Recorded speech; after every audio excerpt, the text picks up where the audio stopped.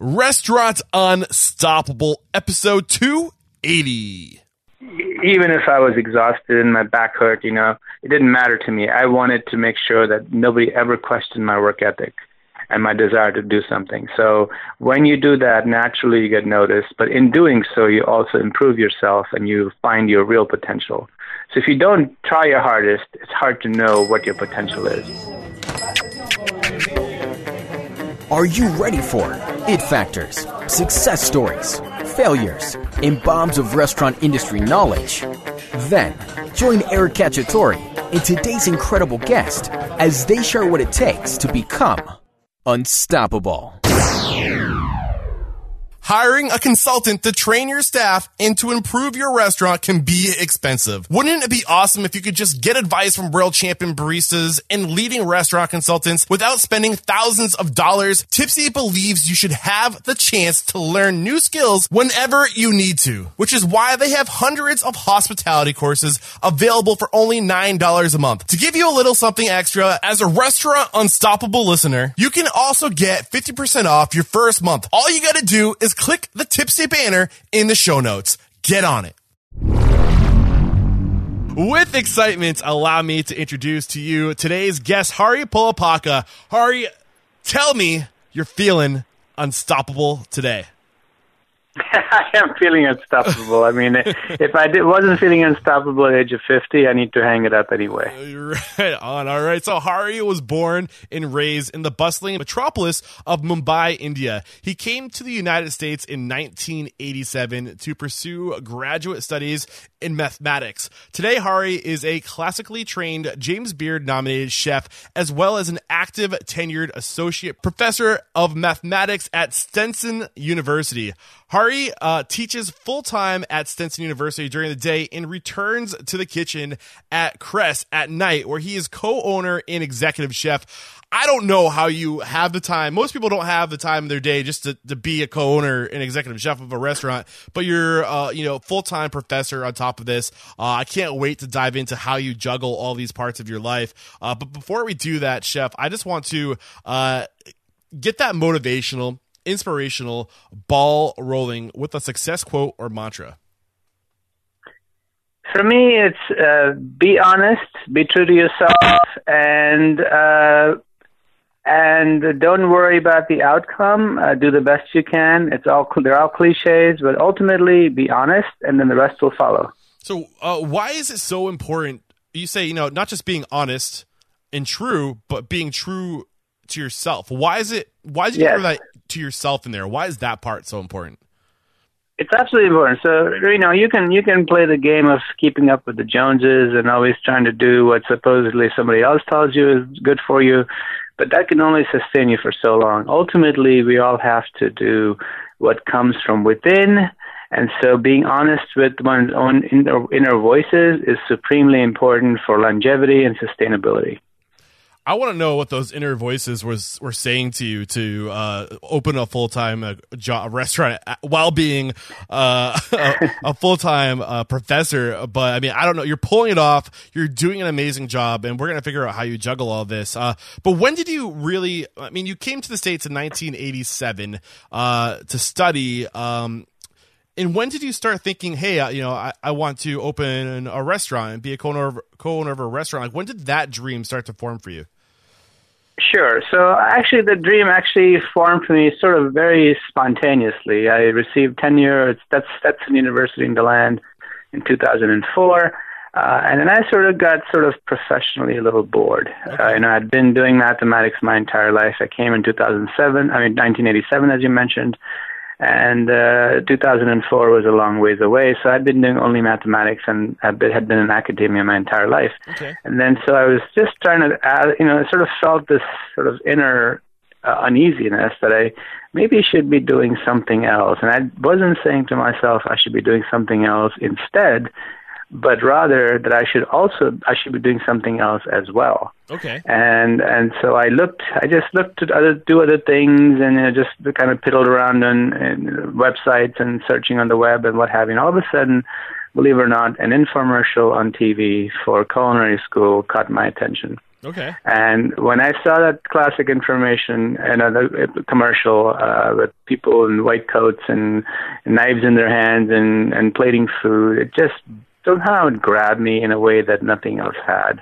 And I connected with the idea of suddenly asking myself, what would it be like if I just, at this stage in my life, trained myself in a discipline, in a craft that's so different from anything else I'd ever done. And I just kept asking those questions, and literally it's an example of how quickly I make decisions. Within 2 days, I was already enrolled in culinary school. Oh, wow.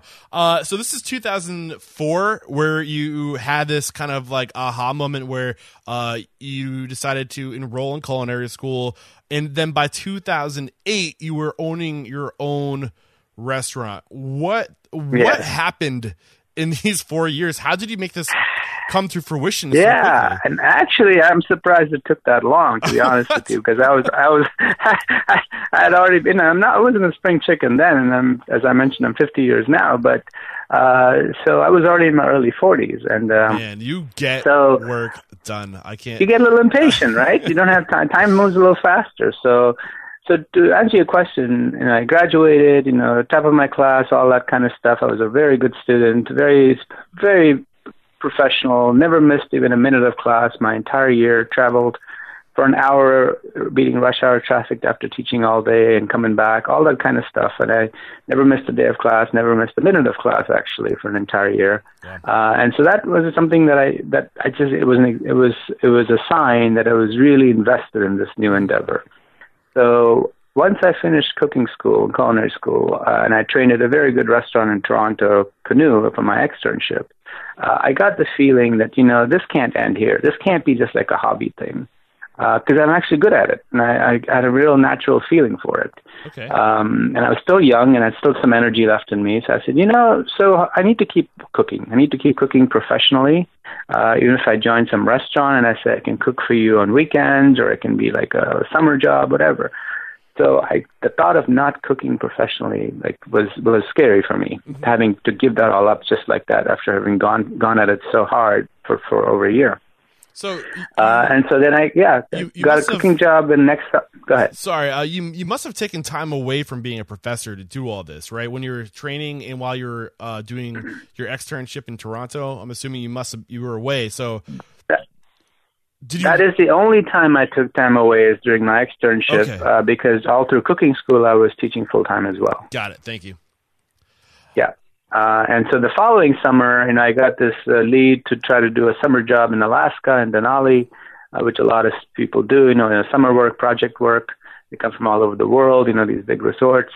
And so I got one of those gigs at $10 an hour as a sort of a tournant, kind of all stations kind of person. Got it. And I said yes, and I needed that experience. I knew I needed that experience because I already worked in a sort of an upscale fine dining environment. Mm-hmm. And now I needed that high volume, bustling kind of a night kind of environment, night in and night out. And so that's what this resort job offered me in Denali. Okay. And I took it up, enthusiastically, went through 3 months of that. And frankly, my real aha moment of when I knew that this business and this profession, rather, was something I could do is after I finished that summer job in Alaska, because that's when I knew I could handle the volume. So take me through that aha moment. Was there a specific time where you stopped and you thought to myself, this is it? This is when, this is what I'm going to do, on top of being a professor too. But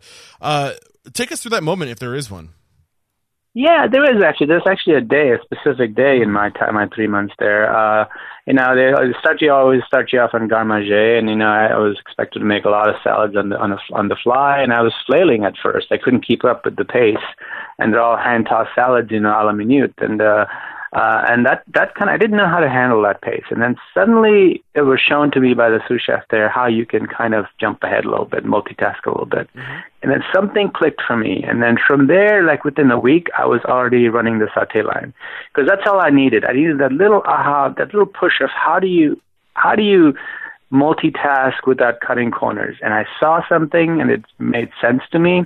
And that's where the power of I hate to say it, my ability to think came in. And frankly, I was always in my mind 4 steps ahead of where I needed to be. And that's why I always stayed on pace. And that aha moment came with realizing that it's not just a physical, brute activity cooking is. There's so much intellectual, mental exercising that happens. And if you're able to hone those skills in, you can be really successful no matter what your physical limitations. So the fact that I was able to exercise my mind, already was trained in mathematics for all those years. So to think 4 steps ahead is what helped me, really. So when you're saying you're thinking 4 steps ahead, are you thinking 4 steps ahead in dinner service, or are you thinking 4 steps ahead? Here's where I am now in my career, and these next things need to happen to get to my ultimate goal of opening my place. Were you thinking ahead like that too? Not as much, to be honest with you, about the career, but rather during dinner service, because I was really young in the business. I literally had no real job before then. I got thrust into this really high volume environment, and I was expected to hold on to all the positions, including middle, including everything, with no experience. And I think I did very well. For me, it was just to understand how to handle that kind of volume without compromising quality. And so when I then came back and, doodled on it for a couple of years, trained, did some private chef gigs, what have you, I said to myself, I got what it takes. I can do this. There's nothing in the place I live in that even comes remotely to the vision that I have for the restaurant that I want to create. And so I knew the market was there. I knew the demand was there because the people were traveling out of town to get that experience. So, and I knew how the numbers worked. That's where the strength of my mathematical training comes in. Yeah, I was wondering. And I studied the industry standards. I took my time. I read a lot. I read a lot before I ever contemplated even putting a business plan down. So I just want to summarize a few things that really stood out to me so far. Sounds like you needed a purpose. And then when you found that purpose, you were filled with passion, desire to really just learn and to have a higher, definite purpose in life, to serve something beyond what you're currently doing. And that really helped you really drive to get to the next level, to train, to get the experience. And then you had that aha moment, which I loved. For you, you said it was your ability, to think ahead, and you knew you had this. It sounds like you have incredible mental, ability. You're a smart dude, and you just are able to always be ahead of the beast. In aviation, I was a commercial pilot. We call it being ahead of the airplane. Like, where's the plane going to be? That's where you need to be. So that combined with your mathematics is, and your ability to really plan and to it sounds like you did a lot of business planning before ever even, looking to open. So take us through that. You said you put a lot of thought into that. Yeah, because I wasn't going to trust my own instincts on what makes a business successful. I've never had a business in my life. Okay. I needed to read from the people such as yourself, sources like yours, on, what are some do's and don'ts. And so I subscribe to certain agencies and certain organizations and their literature and that sort of stuff, without naming names. And I just started reading the materials that they had out there. And I checked the math for myself. I try to put all the number crunching because I have the ability to do that. Mm-hmm. So if they had, example P&L statements, I looked through those things and I looked to see if they made sense. Okay. And everything I read was sort of consistent with the recommendations of what I was reading as being industry standards for this and that, whether it be this cost or that cost or this margin or that margin. Okay. And so when all of those consistencies sort of started falling in place and I did the math myself, I already had a very clear set of numbers in front of me that I knew I was going to have to shoot for, and realizing I'm jumping ahead a little bit, but this is my big advice to anyone who ever thinks about opening a restaurant is to realize it's not a sprint. It's not a middle distance race. It's definitely a marathon.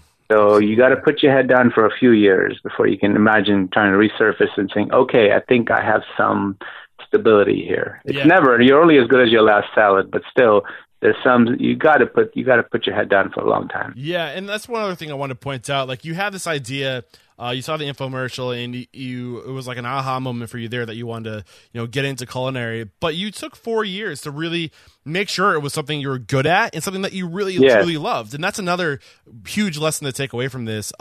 Is to find out if you're truly passionate about it, find out if you're good at it, and find out where you belong. Get in your lane and get stay in that lane. And that's what you did. And I'm curious, what was it like opening? Because you weren't alone in this progress or this process. You had your wife. So how does your wife come into the picture? And so that's, this is not, ours is not a typical story. We're both professionals with, advanced degrees. And so she's a physician and she, being the consummate partner in life, supported me, and her family supported me. And without that, I don't think I'm pretty sure I would not be where I'm at. And we all say that, but in my case, for sure, I can't imagine opening a restaurant, running everything by myself. And even if I did, I don't think I'd be successful. I would have probably fallen flat at some point. So she brings to the equation something totally different and complementary in a good way. So what does she bring to the equation? Yeah, so she has developed an interest in love and appreciation and expertise in wine. So she's the sommelier on staff. Okay. She had her own practice and business before I ever had a restaurant. So she understood how to run a small business. She understood how to manage employees. She understood aspects of literally how to open a new business. I knew nothing about any of that stuff.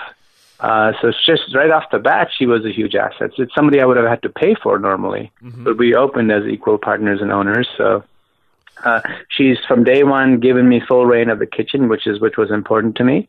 And from day one, I've pretty much given her full reign of the front of the house. So we keep things separate. Every now and then we have common discussions, but for the most part, we know what our roles are in the restaurant. And that's what has kept us successful. That's why we're in year number 9 and going as strong as we ever have. Yeah, it was funny when I was doing my research, Hari, and looking into who you were and the different parts of the restaurant. I was like, okay, this is how he does it. He's a professor during the day, and at night he's the executive chef. But he has his wife, and his wife this is what she probably does. And then I started looking into your wife. Her history, and she owns her own practice. She's a doctor. I'm like, how? I'm like, how are they doing this? She's a sole partner. She has no partner. She is the only physician on her staff. So she's the only one who treats her patients. And that's amazing to me that you guys pull this off. But one thing I just want to point out from what you're sharing with us is you were very clear with your business partner and your wife about who is responsible for what, and really drawing a line in the sand, saying like, this is my lane, that's your lane. How important do you think that is to business success? It's super important. Now, you also have to realize it sounds good on paper, right? That line is good on paper. It doesn't always get followed because life is its own thing. We have opinions about everything. So when there's so much common time that we spend together, we invariably are going to have some disagreements on things.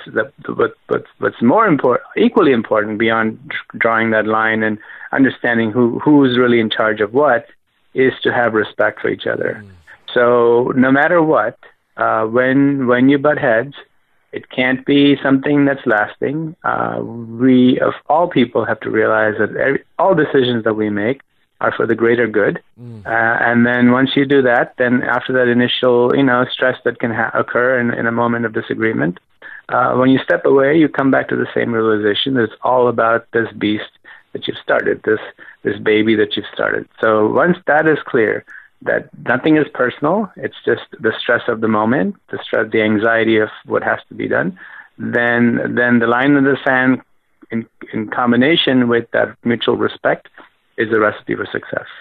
I love it. And you said something about always coming back to the greater good. So did you have a clear and definite purpose and mission and why that your service was serving? Yes. So I'm an academic, so I brought that to the table. When I start something new, I always have a mission statement, and I have a set of goals, and I have a set of outcomes, and it's how I've always done everything I've done when we're creating something new. So when we had the restaurant, it was no different. We actually had a restaurant mission statement, and we had a story to tell, and we had a very clear way of telling our guests the kinds of information we wanted them to know about us. So that storytelling has been a part of our our not just repertoire but our style from day one. And so the mission is closely tied to the fact that we tell real, honest, come back to honesty, honest, authentic stories that are relevant to what we do and how we do it. So what was your mission, and how were you telling these stories? What was it about these stories you were telling? Well, first I'll just let you answer. What was your mission? So my mission was to be a restaurant that practiced sustainable practices, that sourced fresh food as much as possible, seasonal food, and ultimately gave the guests an experience that was unparalleled in our area. And that included the quality of food, that included the quality of service, that included the repertoire of wine options, the repertoire of food creations, everything. So our goal was to stand out as a place that was not just another restaurant down the street, but something that was one of a kind. Okay. And that's been our goal today as well. So we still, every year, when we look at the year in review, if you will, I'm a big fan of looking back to see how the year went. When I lay down everything on the piece of paper, I want to see that this year was different from last year. There's always something new, always something fresh, always something unique that we're bringing to the table. So the storytelling was about the farmers, about the sources, about the recipes. I freely gave out recipes to all the dishes that our guests liked. And there are no secrets in food. If you want to share a recipe with somebody, that's the best gift you can give them. Feeding them is one thing, but if you can share that recipe with them, they have the utmost respect for what you do, because they realize you're not doing this for some ulterior, completely self-serving goal. You're doing this because, A, it makes you happy, it's a living, and ultimately you're doing this because food, you believe that food is a great equalizer. Yeah. So if you can share the information that makes you successful with others who help you be successful, that's the ultimate giving back, I think. Yeah, and just a couple of things to pull out to really put emphasis. When you're thinking of storytelling, it doesn't necessarily, it's great to tell your story. Your story is kind of important too. It's a way for people to connect with you, but it doesn't end with your story. There's so many opportunities to really dive in deep and create that impact with those stories of your purveyors and even your guests, telling the stories of your guests. There's so many opportunities there. Absolutely. Another thing that I love is the whole idea of, I feel like with food, we get really protective of our food because that's our bread and butter, that's our livelihood. But the truth is, people are coming to your restaurant for the experience, and when you give them the recipes like you do, I feel like that's just one way you break down the walls and develop trust and rapport with people. Yes. So how else has really just being transparent and open helped and served you in your restaurant? I think that's it, right? So that's the most powerful impression that we can give of ourselves. People going to write stories about us all day long in magazines and feature pieces and what have you. But when it comes from us directly, and they know that what comes out of our mouths is what they read about when other people write about us, that's a full circle. It's like there's no disconnect. So I've been a teacher my entire life. So I'm in the business of sharing information. That's been my business since day one. So the thought of not doing that when I had a business was unthinkable. It's just the only way I know how to live. I'm free with everything I know in my life. Everything that's in my head is for other people to know. If it's of any value for somebody, I'm happy to give it to them. Oh man, it's always an honor for me to share that. That might be the title of today's episode: "The Business of Sharing Information." I love it. So another thing that I really wanted to get out of you before we move on is, when you are telling these stories, what platforms are you telling? How are you telling these stories? Do you have a blog where you're telling these stories? Or are you telling these stories in the restaurant? Or you're using video? What's the best way to communicate the story? So all of the above. So since day one, I've had a weekly newsletter that I send out to people that I initially subscribed to, but then since then we just have ways for people to subscribe to themselves. I have over 1,500 subscribers to my restaurant newsletter that I write to every week. And in that, I write very freely in a very casual, engaging style.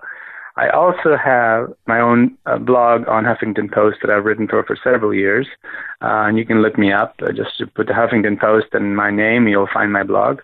And through that, I write about opinion pieces about any number of things related to food and the industry and even my personal life sometimes. And then we've been very fortunate to be featured in so many ways by so many people.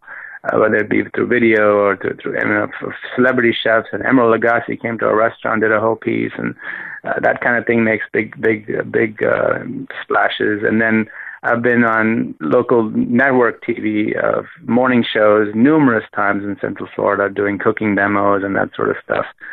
So all of the above, really. So these opportunities to get naturally out there, social media as well, yeah. Yeah, these opportunities to get out there and to speak on other people's platforms. How did you get that ball rolling? Were you approaching people, or did they start approaching you?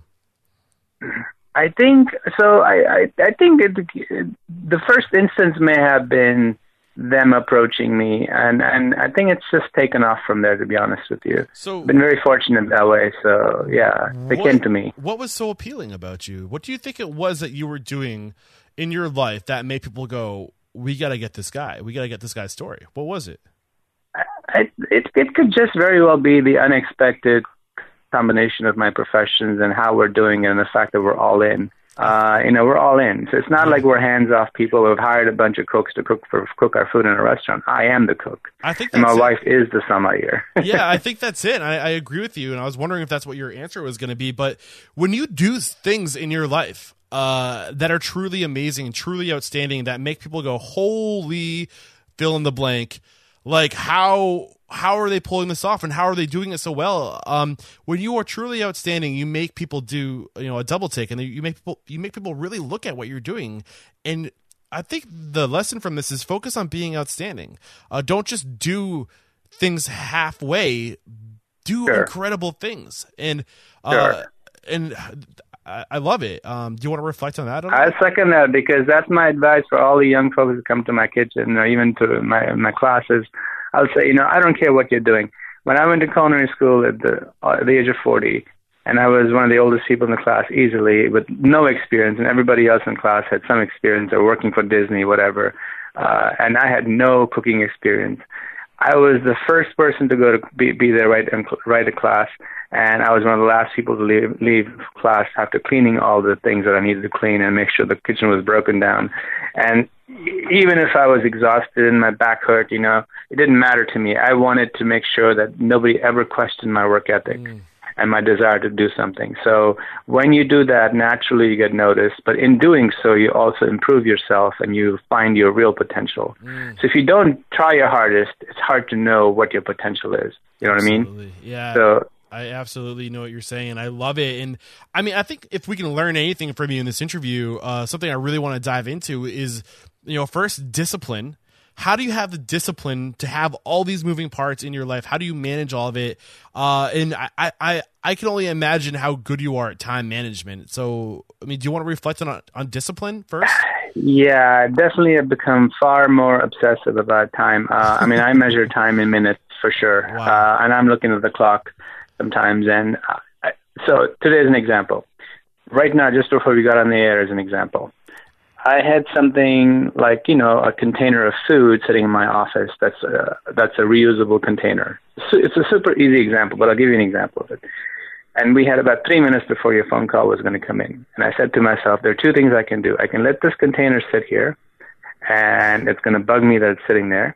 And we can get through the interview, and then I got to dash home because I got to help my in-laws do something after the interview. So I can try to squeeze it in between those two periods of time, or I can just make it happen now in the 3 minutes that's left. And I found a way to make it happen now. I have to go downstairs, clean the thing, come back up. It's a very simple example, but I knew that the 3 minutes that I had was enough time to get the job done. And I think this ability to think ahead, you said that you do it in the kitchen, but I think you're doing it in your life always, trying to think. I mean, we all have the same 24 hours in a day, and I think what's going to separate the amazing from just the normal is, like, what do you do with those 24 hours? And it sounds like you are always working towards something in that time. I am, but I also want to make it clear that I know how to stop and smell the flowers. So when my mind decides to shut down, I have the tremendous ability to shut down. I really do. And I can do nothing for hours. But once my tasking clock starts getting engaged, then I am on a very time sensitive schedule the whole time through. and I get a lot of stuff done in a very small amount of time. So let me because ask, I manage my time very well. Do you manage that quiet time? Do you set time aside down to the minute to be quiet and just have like self-reflection? No, I don't. I mean, but I crave it, and when I'm able to get it, I make full use of it. So no, I don't manage my quiet time, but what I do is I give myself a certain amount of time. So, for example, tonight I'm going to have my have my in-laws do something, and then we're going to watch probably some TV and some election coverage. And theoretically, I have a presentation tomorrow at 8 a.m. to a committee that I'm on. And it's an important presentation, and I need to spend about an hour going over that before I go into the meeting. Okay. But what I'm going to do today is I'm going to take the night off, not even think about it. I'm going to set the alarm for 6 a.m. tomorrow and know that by 8 o'clock I'll be in that boardroom ready to give that presentation. So I will play tonight so I can work tomorrow. I like it. What else do you do to manage your time and to have the discipline? Even just, we haven't really talked about the discipline yet. Like, how do you hit the switch and go straight into work mode like that? Because you don't have a choice. Yeah. You have to. I don't have a choice because there's so much that I think that depends on me, especially with the business. I can't blow it off at all, ever. Mm-hmm. And then when the guest walks in, stuff has to be ready. That's never an option. You have to have it ready. That's the first thing. And then in terms of school, the same thing. There are 30 students waiting for you in class. Not showing up on time and not being ready for class is not an option. Mm-hmm. So neither of those two things are optional things. It's not like I can say, I don't feel like doing that today. Mm-hmm. There's no backup plan. I have to do it.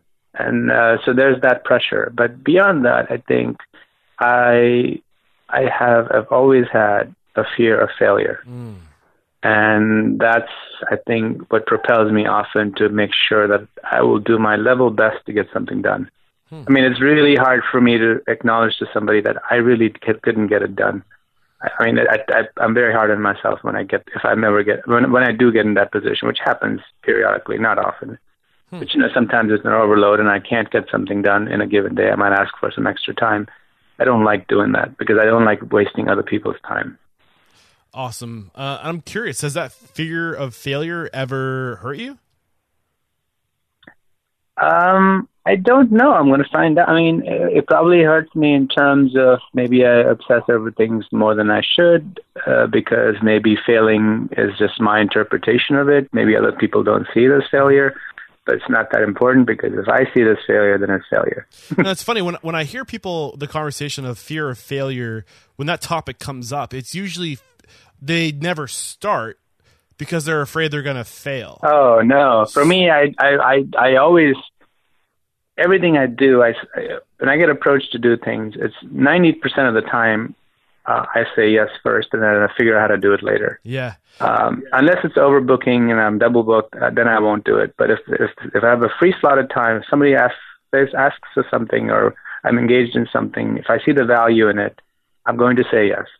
I'm going to say yes, and then once that time frame comes up on me and it's time to do that, I make sure that I set myself up for the best scenario that I can meet. So I don't want to say success, but I try to make sure that I'm not going to fail.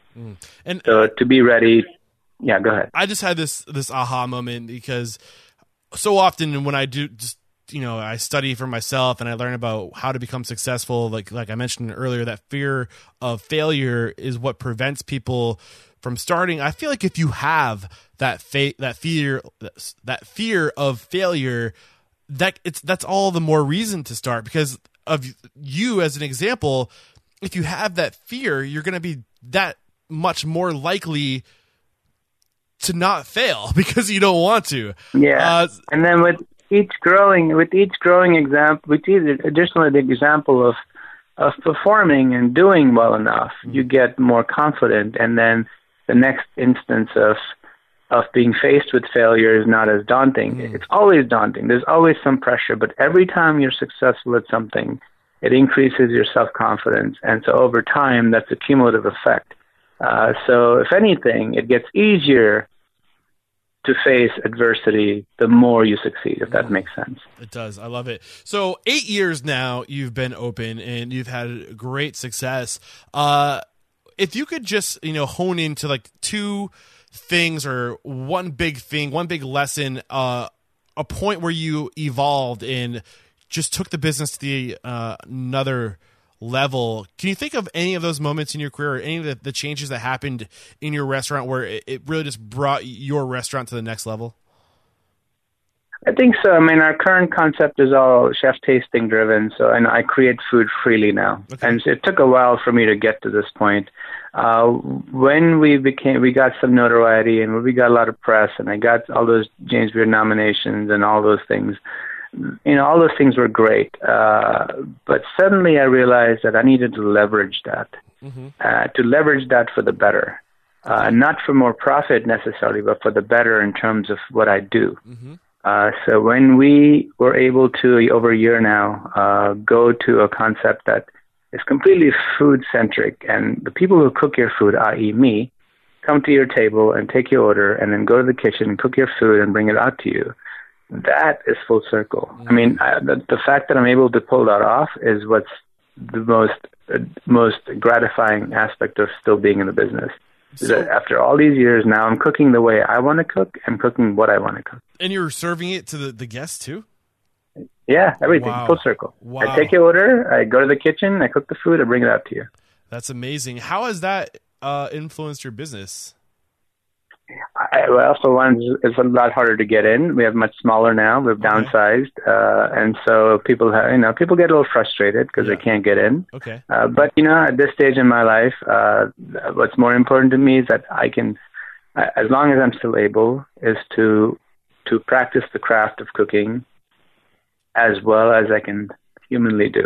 And the only way for me to do that now is to do it the way I'm doing it now. And just listening to you talk, you're reminding me so much. I recently just finished a book called Small Giants, written by Bo Burlingham, the chief, the editor-in-chief of Inc. magazine, and he was profiling this woman who was a dress designer for like 60 years. She's been designing her dresses, but she just chose to only do all the work herself, kind of like what you're doing now.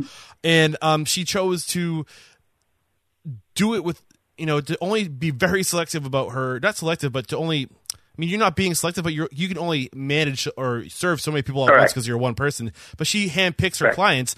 But what that has done for her, it has allowed her to enjoy the work that she does so much more, because each and every guest, or in her example, customer, is of such a more impactful relationship where she likes that person. Like, hey, I'm choosing to serve you because I like you and I want you to have the best dress in town when you go out. I want you to look good. Like, with that experience that you're doing, like you're raising the value on your service. So it's more elite and it's more high touch, and the impact you must be having with your guests now on their lives, on their experience, their dining experience, I can only imagine. I'd like to think so, because I don't always have the time to have long conversations between courses. They know that. But I spend an inordinate amount of time now with my guests, every single one of them, than I was able to when we just became another busy restaurant and I had a sous chef and we were just putting food out, and I never could even put my head up once the guests were coming in at full stream in the heavy seatings. Yeah. And I had regulars who would come in and celebrate their 50th anniversary, and I couldn't even say hello to them. And that got really frustrating for me. And that's the other thing, I think, to wrap up this topic right here, is what's the impact going to be for you? Because like you started this interview by saying, do what comes within, or do what's right for you, because to be truly happy in this industry, like, you've got to do self-fulfilling work. You've got to feel filled inside, and it sounds like you found a way to do that. So that's a beautiful example. So far, so good, and it's the only way I can go for a few more years. Let's put it that way. It's the only way I can go. I have no desire to retire anytime soon, but you do get older, and I turned 50 this year, and I'm still pulling both ends of the candle, and they're both pretty brightly lit as far as I can see. Yeah. And but I don't want either one to die down anytime soon. I'm going. Would you say your work is more fulfilling now than it's ever been? It definitely is. It's harder, but it's more fulfilling. If I'm not happy now, I need to get out of the business. Yeah, and I think you're just a beautiful example of those who choose to be great instead of being big. So many people who are in your situation where they cook and they get this press and they're doing amazing and they grow out, they expand, they get bigger. But you're choosing to grow within and to grow deeper into yourself and the deeper impactful relationships with your people. And I think that's a beautiful thing. I really thank you for saying that, because that's truly how it is for us, and it's completely counterintuitive. And as you mentioned, more likely than not, people who have some success will tend to expand, and no one should knock them for that, because everyone has the right to do what they want to do. But for me, it's not fulfilling enough, and so I couldn't imagine growing any bigger. But when you create that impact with people, and you make it about the work you're doing, and you make it about being both impactful for yourself and other people over time, I'm willing to bet I'm interested to see where you'll be in 5 years, because you chose to really make it more meaningful. I think over time that approach always serves better. I really do. So it'll be interesting. I look forward to that day as well. I hope I didn't jinx it. I'm knocking on wood. No. It's nobody else's fault but my own if I don't succeed. Now, I'm curious, if I asked your wife that same question about what you guys did to really see a big difference in business, her being on the business and the business mind, front of house, managing people, what would she say that she's done to really see a big difference in the business? I think she's also seen this. She didn't come from a hospitality background. I personally didn't either. So it's not like we're trained to be. So I'm going to say this, and it's going to sound a little controversial. We were not trained to believe that the customer is always right. Mm-hmm. And so we sometimes wear our emotions on our sleeves as well. And she comes from a highly intense environment, a physician, where she's dealing with often sometimes life and death kind of situations, and she has to have the upper hand, otherwise the patient can get hurt. Mm-hmm. And so she comes from that background, and I'm a teacher, and I'm in complete control of my classroom, so I come from that background. We come from very backgrounds where we have a lot of control. But in the hospitality business, as you know, you have to let go of some of that.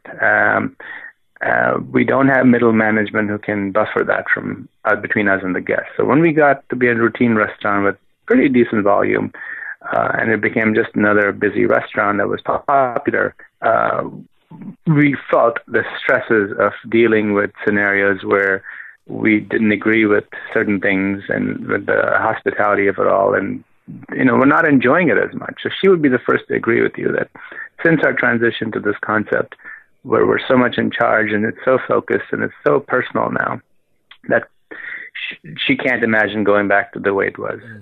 Awesome. Beautiful. And before you get to the speed round, I just want to have you share a failure. So real quick, when was the time that you did fail and having that fear of failure? I'm really interested to know if you've ever, in your eyes, do you think you've ever failed in what you're doing? Well, I think I fail probably 80% of the time with the food I cook. Okay. That's how hard I am on myself. Okay. So I always think something can be a little bit better. Okay. There are times when I think that's it. That's the best I could do. Mm-hmm. That's it. That dish cannot taste any better. That's it. I've peaked over there, right there. But most of the time, I think something could be better, actually. So when you do fail with that dish, how do you move on? How do you detach yourself from that emotion and move on?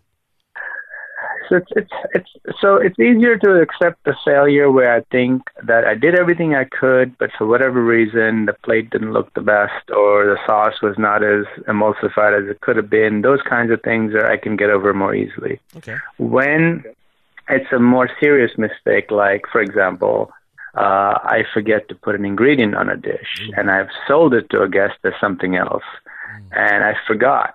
And I almost always will catch it, and I will run out and pass on the extra ingredients. I'm sorry, this should have been on your plate. Yeah. And most of the time, the guests are blown away that I would do that, because I can't imagine them not knowing that I forgot. I'd rather them know that I forgot than them thinking that I intentionally or was oblivious to it. So those are all minutiae, but it's easier for me to get over the subtle things, but the more blatant mistakes on the food side, it takes me a day or two to get over that stuff. Go ahead. I was going to say, what's the lesson here for you I have an idea of what it might be, but I'm curious. When you do fail, from the story you just shared with us and how you react to it, what's the lesson from what you just shared with us? So the lesson for me is that, first of all, own your mistake. Own your mistake, and you'll achieve a lot more success, and people will respect you that much more. Mm-hmm. But to be defensive is counterproductive usually.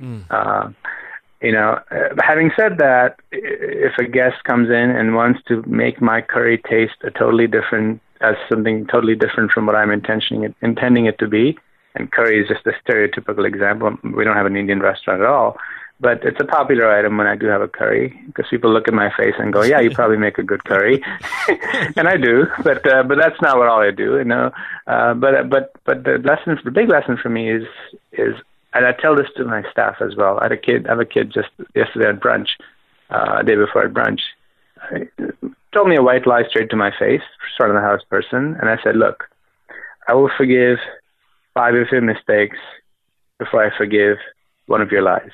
Don't do it. Don't do it. Own your mistake, move on." Because that is hard for me to get over. Beautiful. It's the same thing. So what I preach is what I'd like to practice. I love it. And just to kind of add on to that, absolutely own your mistake. But one thing you did in the example you gave is we're going to fail. I mean, that's part of life. It's inevitable. Of course. But it's what you do after you fail that will define you. And what you do is you do what it takes to make it right. And I think when we do fail, especially when it comes to an issue with service, when you do whatever it takes to make it right in front of the guest, that failure can end up serving you so much more if you just chose to do nothing about it and go, "Oh, whoops, I forgot." Well, correct. Maybe they won't notice. But the fact that you're run out of the kitchen with that ingredient, on a plate, and you make it right will create such a memory, such an experience for that person. And that's true regardless of any failure in life, how you make it right. And I agree. And I always try to make light of it, and it's a way for me to forgive myself in a way in all of this too, is not always, I'll often joke and I'll go, I got an old guy cooking back there. So sometimes you forget stuff. And they know I'm talking about myself. It's sort of self-deprecating humor, and it sort of lightens the mood a little bit. Awesome. We're going to take a quick break to thank our sponsors, and we'll be right back. Whether you're just getting started in the restaurant business or if you're a seasoned veteran, there's always something new to learn. That never ends. Tipsy has taken everything you need to know and put it in one easy-to-access location. With Tipsy, you can learn what you want, when you want, by accessing an incredible library of video courses on topics like food and beverage, service, marketing, and business operations. It's basically a one-stop shop for everything you need to run a successful restaurant. You can also use Tipsy as a staff training tool. Through the management platform, you can select the courses that matter to you and schedule them out to your employees in a few simple clicks. Individual memberships are only $9 a month, and as a Restaurant Unstoppable listener, you receive an extra 50% off your first month. So what are you waiting for? For $4.50, you can have access to this incredible resource right now. Just find the Tipsy banner in the show notes. We are back, and the first question I have for you, and we're going to try to speed this up because we are getting close to the end of our time, and I want to respect you and your time because you pay attention to every minute. The first question is... I hope not. I know I said it, but I hope not. What is one it factor, a habit, a trait, a characteristic you believe most contributes to your success? Honesty. I don't know what else to say. Honesty. I have a supremely... clear conscience, and I'm completely honest about everything I do. I love that, and I couldn't agree more. One thing I've learned about myself is I'm not good at lying. I can't do it. I wear my heart on my sleeve, and once I accepted that, I've realized that living life is so much easier when you're just honest and transparent. It's so freeing. You've got nothing to hide. It's so No, so I don't always speak my mind. That doesn't mean I'm being dishonest, but when I do speak my mind, I'm being honest. Awesome. What is your biggest weakness? My biggest weakness is perhaps just the fact that I sometimes do get caught up in the minutia and I don't see the big picture because I'm so engaged in the moment. I'm always in the moment. when I'm working in the kitchen, I'm in the moment. And so maybe sometimes it's worth stepping away from that a little bit, but I don't know how to do that. And that's part of it. I completely micromanage everything. And that's my weak. Maybe that's what I'm trying to say, that I probably micromanage more than I should. What is one piece of advice you have for leading others? To lead others, I would say the piece of advice would the best thing I can say is you have to lead by example. I don't think there's any way around that. You can't preach something that you don't practice yourself. So if you lead by example, the good ones will follow. Those who can't won't, and that's fine because you probably didn't need them anyway. Now, are you still hiring people, or is it just you and your wife in the restaurant? It's just me and my wife. I've got one assistant prep cook and slash, you can't even call him line cook, and I have a dishwasher, and there's an assistant from my wife up front. So no, we're not currently hiring, but it's a volatile and it's a high traction business. So people do come and go. So you never know. So when you're looking for that next person, what's one thing you're looking for, or what's a question you ask to really get at the core of that potential hire, who they are? Yeah, so I hire people very easily, actually. People think I have this long process that I put a person through. I don't even make them cook me anything. I hire them based on how they talk to me when we meet for the first time, how open they seem to be, how much they seem to care about money versus the craft. That's super important to me. Of course, you're going to get paid. You're going to get paid really well at a place like ours. But I want to make sure you're in it not just for the money. So that's super important for me. Beautiful. What is the current challenge you're dealing with, and how are you dealing with it? Staffing is always an issue. I mean, I wish I could hire somebody who is a talented. I had a sous chef with me for 3 years, and he's chosen to do something else in his young life, which is fine, and I completely support him. But now I'm without a sous chef again, so it's all on me 100%, every single bit of it, from prep to execution. So I could use a reprieve in that. So, I'm hoping somewhere down the road I could find another sous chef who has the same integrity and the same attention to detail that I think I do. And we may not make the same food or have the same palate, but at least I know that they're looking out for our best interests. So hopefully someday in the future that'll happen. And how are you dealing with that? Well, there's no way around it. I'm just getting it done. I'm just getting it done. Man, I can only imagine how great it would be to have an opportunity, if you're a young aspiring, chef, to work one-on-one with somebody. It's funny you say that because I say that all the time. I tell anybody who comes to that kitchen, you have an open laboratory here. It's right? Such a small kitchen. You see all the invoices coming through. You see the cost of our food. You see the menu price. You see how much food waste there is or isn't. You see how I make the food. You see what flavor. I mean, it's a completely open environment. There are no secrets.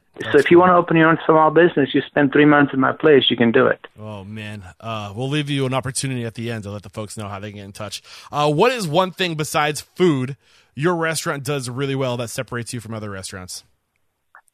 Our restaurant is completely invested in our community, and we support a number of causes that relate to our core values of education, health, of course, food, food insecurity, hunger, those sorts of things.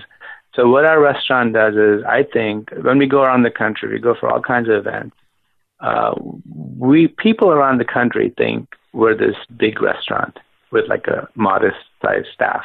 They don't realize that we're a 24-seat restaurant in a small town in the middle of nowhere, with 2 full-time professionals who do this full-time in the evening as well. They think we have backups of like staff who take care. We do, but when we're not there, the kitchen is pretty much closed for the most part.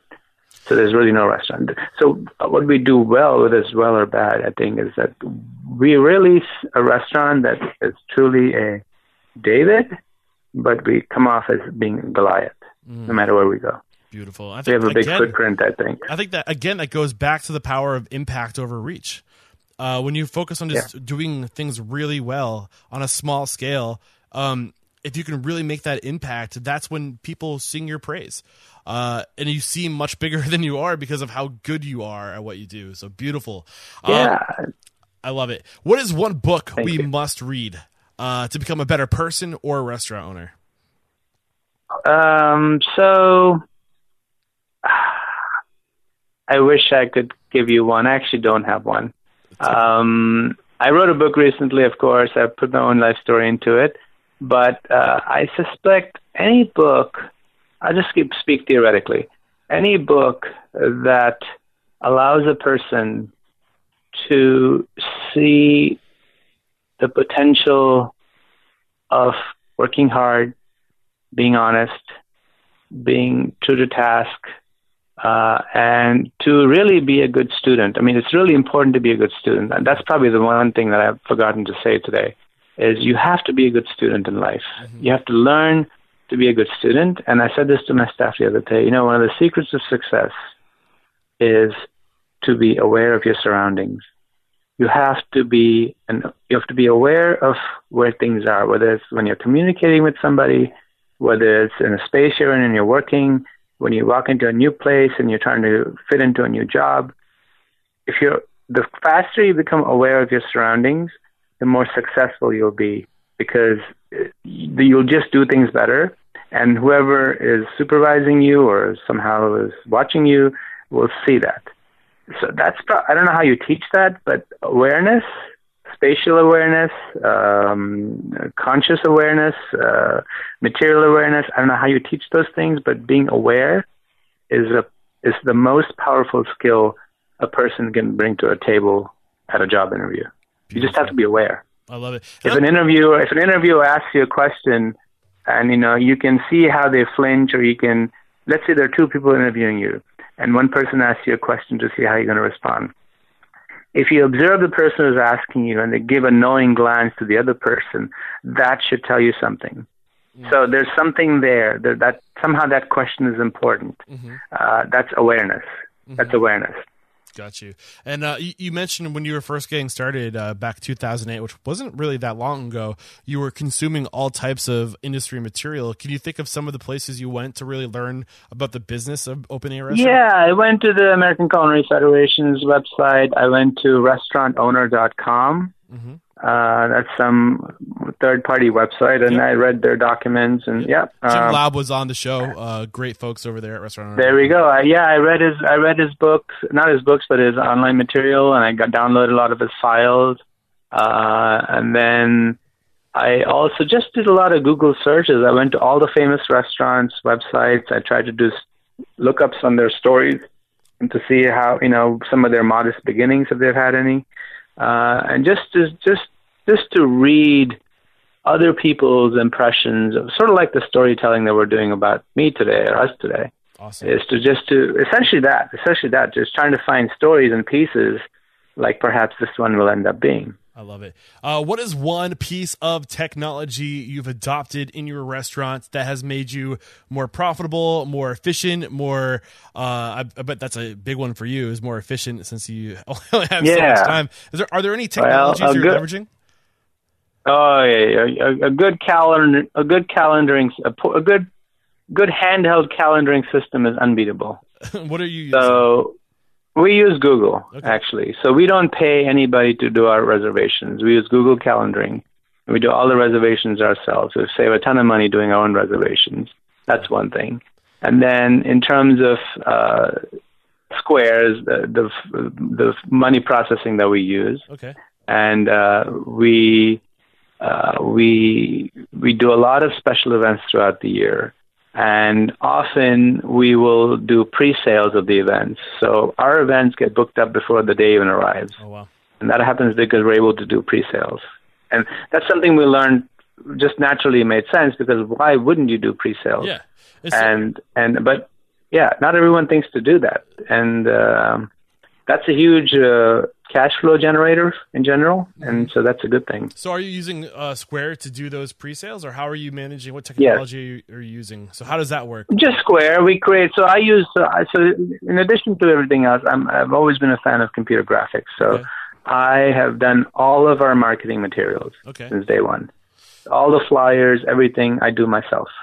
And so that in tandem with a good calendaring system and then Square, we're able to do promotions of so many things, so many events that we have year-round. And we use social media I mean, of course. I mean, we're somewhat shameless on social media. Are you using any technology on social media to kind of like a platform to manage your social media, like a dashboard? No, I do not. My wife does. My wife's an early adopter of all kinds of technologies, and she's the one who probably is the best person to ask this. But I use my own individually, and I just, it goes back, it actually has some, I could easily use a all-in-one tool that manages all the social media that I use. But instead I choose to use one at a time, because that's a reflection of how I am. It's that micromanaging. I don't want this one blast that looks the same everywhere. What I post on Facebook was going to look a little different from what I post on Twitter, and look a little bit different from what I post on Instagram. And they all have that unique special touches, the way I do the posts. And that's my incessant need to micromanage. Awesome. So it takes more time, but I think it's more effective. Sometimes your strengths can be your weaknesses, and vice versa. Your weaknesses can be your strengths. Yeah. And I feel like in this example, that weakness is a strength, because you really get to pay attention to that detail, and that's where it all really matters, is in the details. So, okay, if you could go back in time, back to 2008, Hari, when you're first opening your restaurant, and give yourself one piece of business advice, what would it be?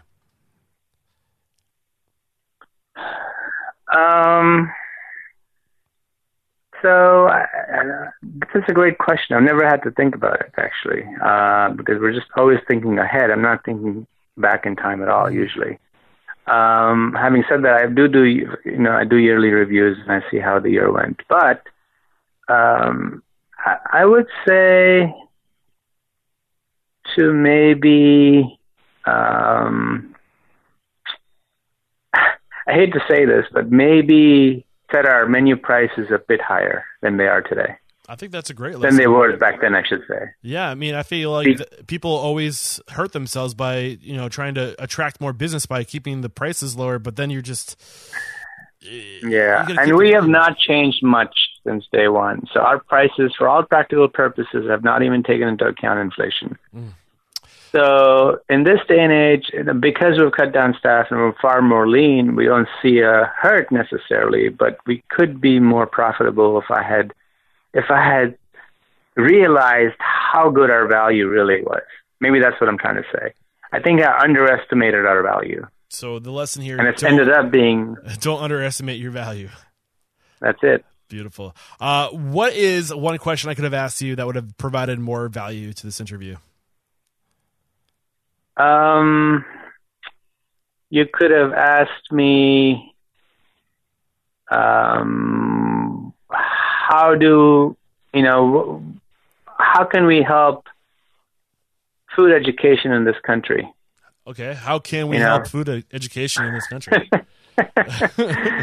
I think it's because that's the teacher in me, and I've been a student of food education and now teach as well. But I think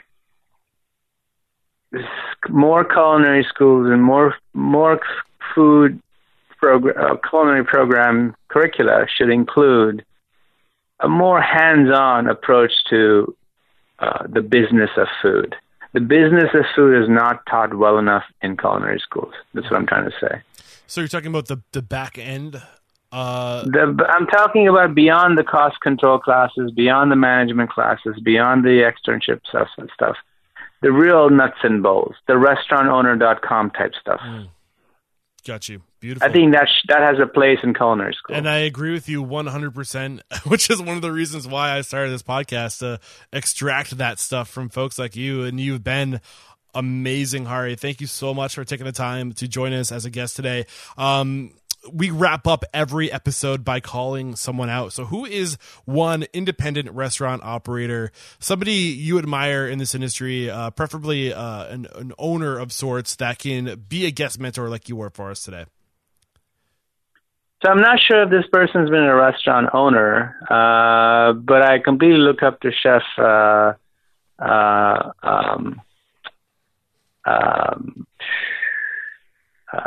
Ferdinand Metz. Who doesn't? Chef Ferdinand Metz? Yeah. Beautiful. Chef. He's a certified master chef, and he was the president emeritus of the Culinary Institute of America for over 2 decades. He has his own company now called Certified Master Chefs LLC, I think, or Master Chefs LLC. And, I don't know if he's had restaurants. He probably has had restaurants. He came from, I think, Germany or maybe Austria. He's a legend. He's a legend in the food world. Beautiful. Ferdinand Metz, look out. I will be in touch with your people. I'll try to do what I can to get you on the show. And again, Hari, thank you. Chef Hari, thank you so much. My pleasure. For pleasure. Joining us. Just let the folks at home know how we can connect with you if you've inspired them and they would like to work beside you. Thank you. Sure. So we're Crest Restaurant, CRESSrestaurant.com is the website. Crest Restaurant, all one word. We're located 103 West Indiana Avenue in DeLand, Florida. And our restaurant number is area code 386-734-3740. Thank you again. There's no questioning. You are unstoppable. Thank you. Cheers. It's been a pleasure, Eric.